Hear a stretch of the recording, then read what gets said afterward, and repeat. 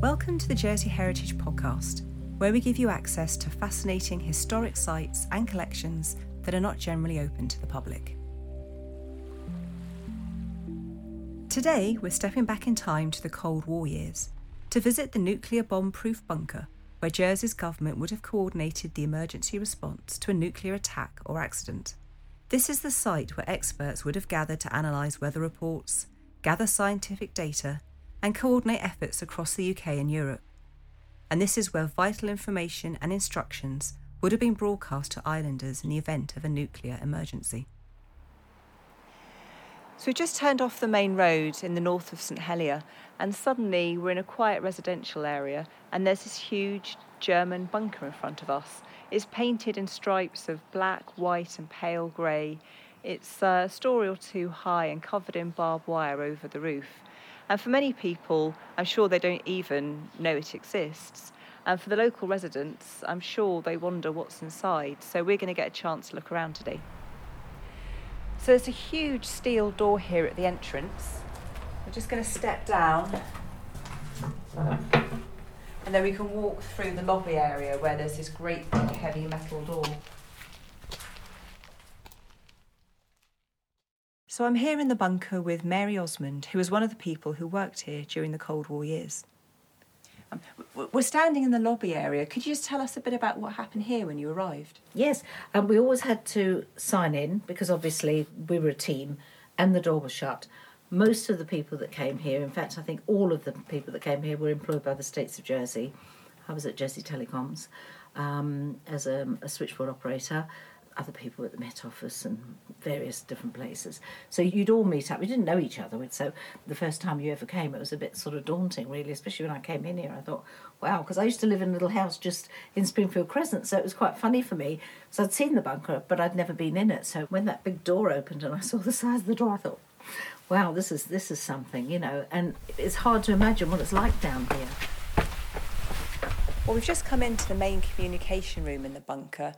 It's a really impressive room, really high ceilings, brightly lit. The walls are covered with blackboards and maps with all kinds of different information and phone numbers and charts plotting things. We've got a whole series of tables in the centre of the room with chairs around. So I think this is where a lot of the work was going on when the bunker was used for training exercises and also for meetings. And then behind me, there are also some communications desks as well. So Mary, what was your first impression when you came here to work in the bunker? I thought, wow, what does all that mean? Because, you know, people don't understand about radiation fallout and all that sort of thing. I soon learned. Yeah, could you tell us a bit about your specific role and where you were sitting? Yeah, so I would normally be in the corner because of the telephone. That was my role. So I would be answering phones. Now, you might not do anything for 2 or 3 hours. You might just be sitting there waiting because the scenario hadn't kicked off, should we say. So as soon as there's a threat, then everything starts moving. So my role was actually just to take the messages, whatever was given to me, usually a grid reference. So it would be from, and it might be Guernsey, it might be Wren. So it'd be from Wren to, might be scientific advisor, might be Metman or whatever. So you just write down the message you're given and then hand it over. So you always use the phonetic alphabet. That was always a given. And they would always use it as well to you. The time, you'd always put the time very clearly. 24-hour clock, we used to call it the Zulu clock. I don't know if you've heard that expression. 12 o'clock is Zulu. And anything after that. So 12 o'clock, 13, 14, 15, that way round. So you'd have 14, 20, not 20 past 2. So you had to really think quickly on your feet because you're scribbling this down as they're saying it. And you can't make mistakes. It's got to be accurate. When we did our meetings, the evening meetings, it was always geared towards an exercise. I can't remember how often we did it through the year, but certainly I was involved in half a dozen in the few years that I did it. So we'd be in this big room, which is set out like a military planning room, really, isn't it? And so in the corner, we'd have telephones, tannoy, and this room would be full of people with the scientific knowledge, should we say. Now, I didn't do an overnight exercise, but there were 24-hour exercises. I only did a 12-hour, which was usually 8 in the morning, 7:30, 8 o'clock in the morning till 8 o'clock in the evening. Didn't always go on till 8 o'clock in the evening because things were resolved or whatever. And depending on how well it went, you might be here longer. So I just found it always very, very interesting. Very glad to get out at the end of the day because it's quite claustrophobic in here and it can get quite hot and quite cold. So in the winter it would be freezing, in the summer it would be warm, as it is with all bunkers. But you felt that you'd done something that might be used for future dates, but you hope it never would be, and as it turned out, it never was. So, yeah, it was a very, very interesting time, very interesting time. So I'm joined now by Paul Lister, who was a scientific advisor when the bunker was operational. We're here in the storeroom in the bunker. Could you just tell us a bit about what we're seeing on the shelves here? Yes, of course. One thing you can see in front of you probably is a gas mask. That's one of many that we would have had in here. Strictly speaking, though, it's not a gas mask. It's a mask to protect against radiation. There's gamma radiation, which is, as it sounds, radiation. There's also particulate radiation, alpha and beta particles, and those masks are designed to protect against those. Okay. We also have in here sort of decontaminated suits we can wear to go outside with. So if it were to be contaminated outside, we can go outside with protection, and then be protected from the radiation and the particles. However, when you come back into the building, you'll have noticed there are some showers. Those showers are there particularly to decontaminate people from being outside. And how long could you go outside potentially? It depends. It depends upon the dose, the amount of radiation there is outside. But the people would be carrying dosimeters and instruments to read the amount of radiation that's there. So it depends. It's horses for courses, really. And were there some Geiger counters I saw on the shelf? We have Geiger counters in here, yeah, because people going outside would need to know what they were being sort of presented with, and so we'll be able to measure the sort of radiation that's around them. Okay, should we move on to have a look at the rest of the bunker? Certainly.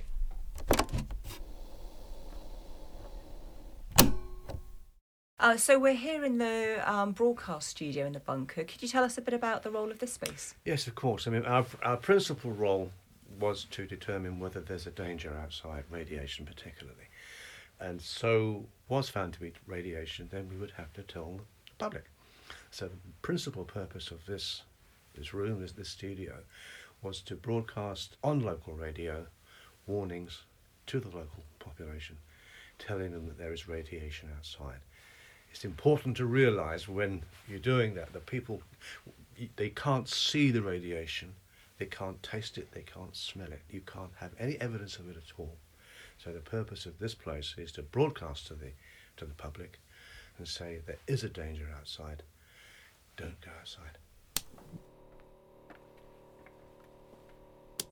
So we've moved into the living accommodation in the bunker. So potentially, in a real life situation, you might have been locked down here for weeks. Yes. It looks pretty basic, the accommodation. Can you tell us a bit more about where we're standing? Yeah, well, as you rightly say, it is pretty basic.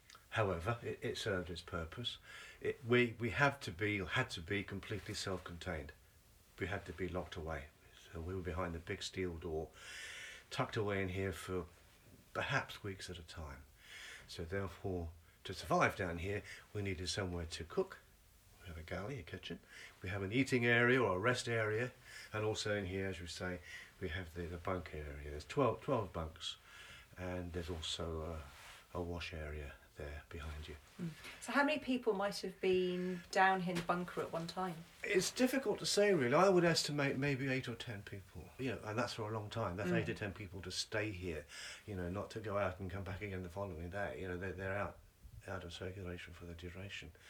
So it would be on like a shift basis, but we'd be working 24 hours a day because, things are happening 24 hours a day, so we had to be able to respond and alert people if necessary.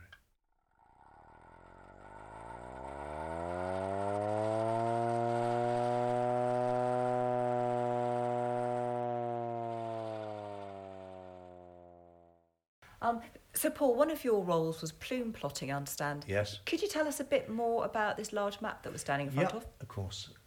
It's quite a large-scale map. Jersey in the centre of it, and on the right-hand side on the map, on the eastern side of the map, is the Cotentin Peninsula. Bearing in mind that Jersey, we don't think, was a target, however, places in France to the west of us potentially were, places like Brest, for example. And with the prevailing winds, were there to be a burst over or near Brest, the winds would have probably brought any contamination from there towards us. So our role here was to plot that contamination, see if it arrives here, and then if it does arrive here, then we do our next job, which we've seen before, was to tell the people that there's danger outside. Yeah, so this was a really critical It's part I of the work think you were that, doing. maybe I'm biased because I did the job, but I think it's partly the hub of the whole thing.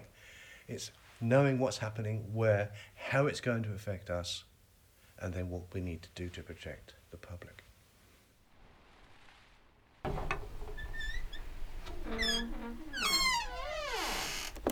I'm here in the bunker with Paul Patterson, who is a scientific advisor when the bunker was operational. Yes, the role of the scientific advisor was a voluntary one, and a few of us who volunteered, primarily from scientific, mathematical backgrounds,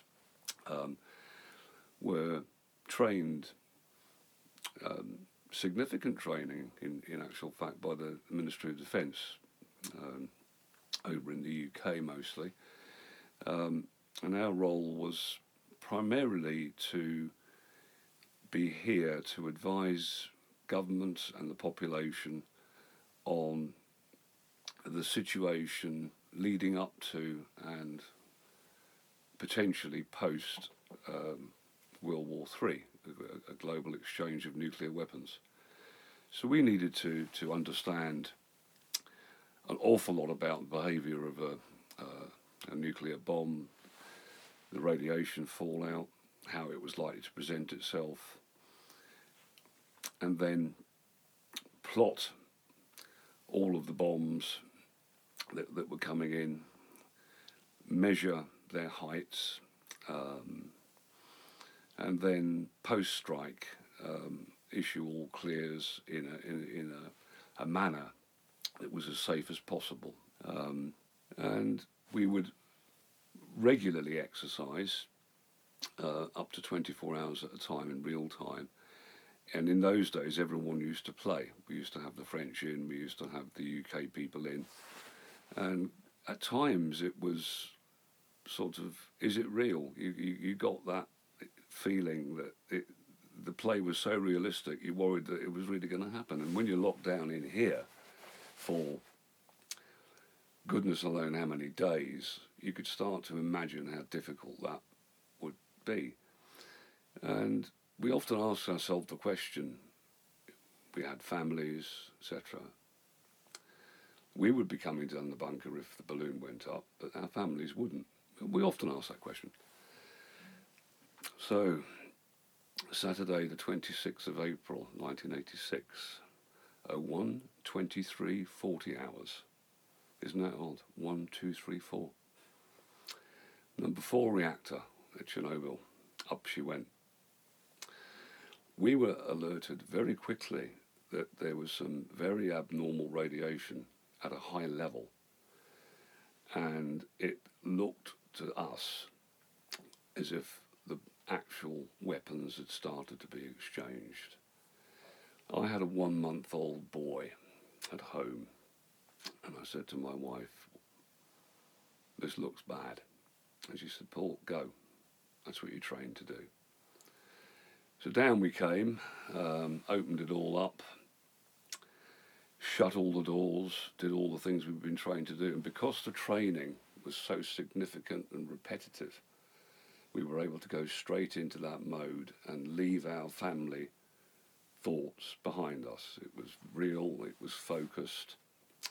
The Russians, of course, were being extremely economic with the actuality at that time, and it took the Ukrainian authorities quite some time before they actually reported what had actually happened. by which time, of course, the whole of the Chernobyl area was extremely contaminated. There was some amazing heroism stories that were coming out of scientists that knew they were going to give themselves a lethal dose, but they still went. So that was, in hindsight, exciting. Sobering that it was 34 years ago now that happened. And for a time after that, it really did focus government's attention on the importance of having a warning and monitoring service, and many people throughout the country operating in roles very similar to those that we had here in Jersey. With modern technology, of course, the thawing of relations between East and West, slowly but surely, the infrastructure was dismantled. And the thing that I smile about, recalling last year's tours that we did, with the amount of people, particularly people who lived in the area of here, at Trinity Gardens, who had absolutely no idea this place existed. It's big enough, but we did have fun as well. It was a bit Dad's Army, of course it was. We used to take the jokes at it, but by heavens, when we had the Chernobyl incident, it showed that we weren't Dad's Army at all. We actually knew what we were doing. We hope you've enjoyed this Jersey Heritage podcast. Further podcasts can be downloaded from the Jersey Heritage website or your usual podcast provider.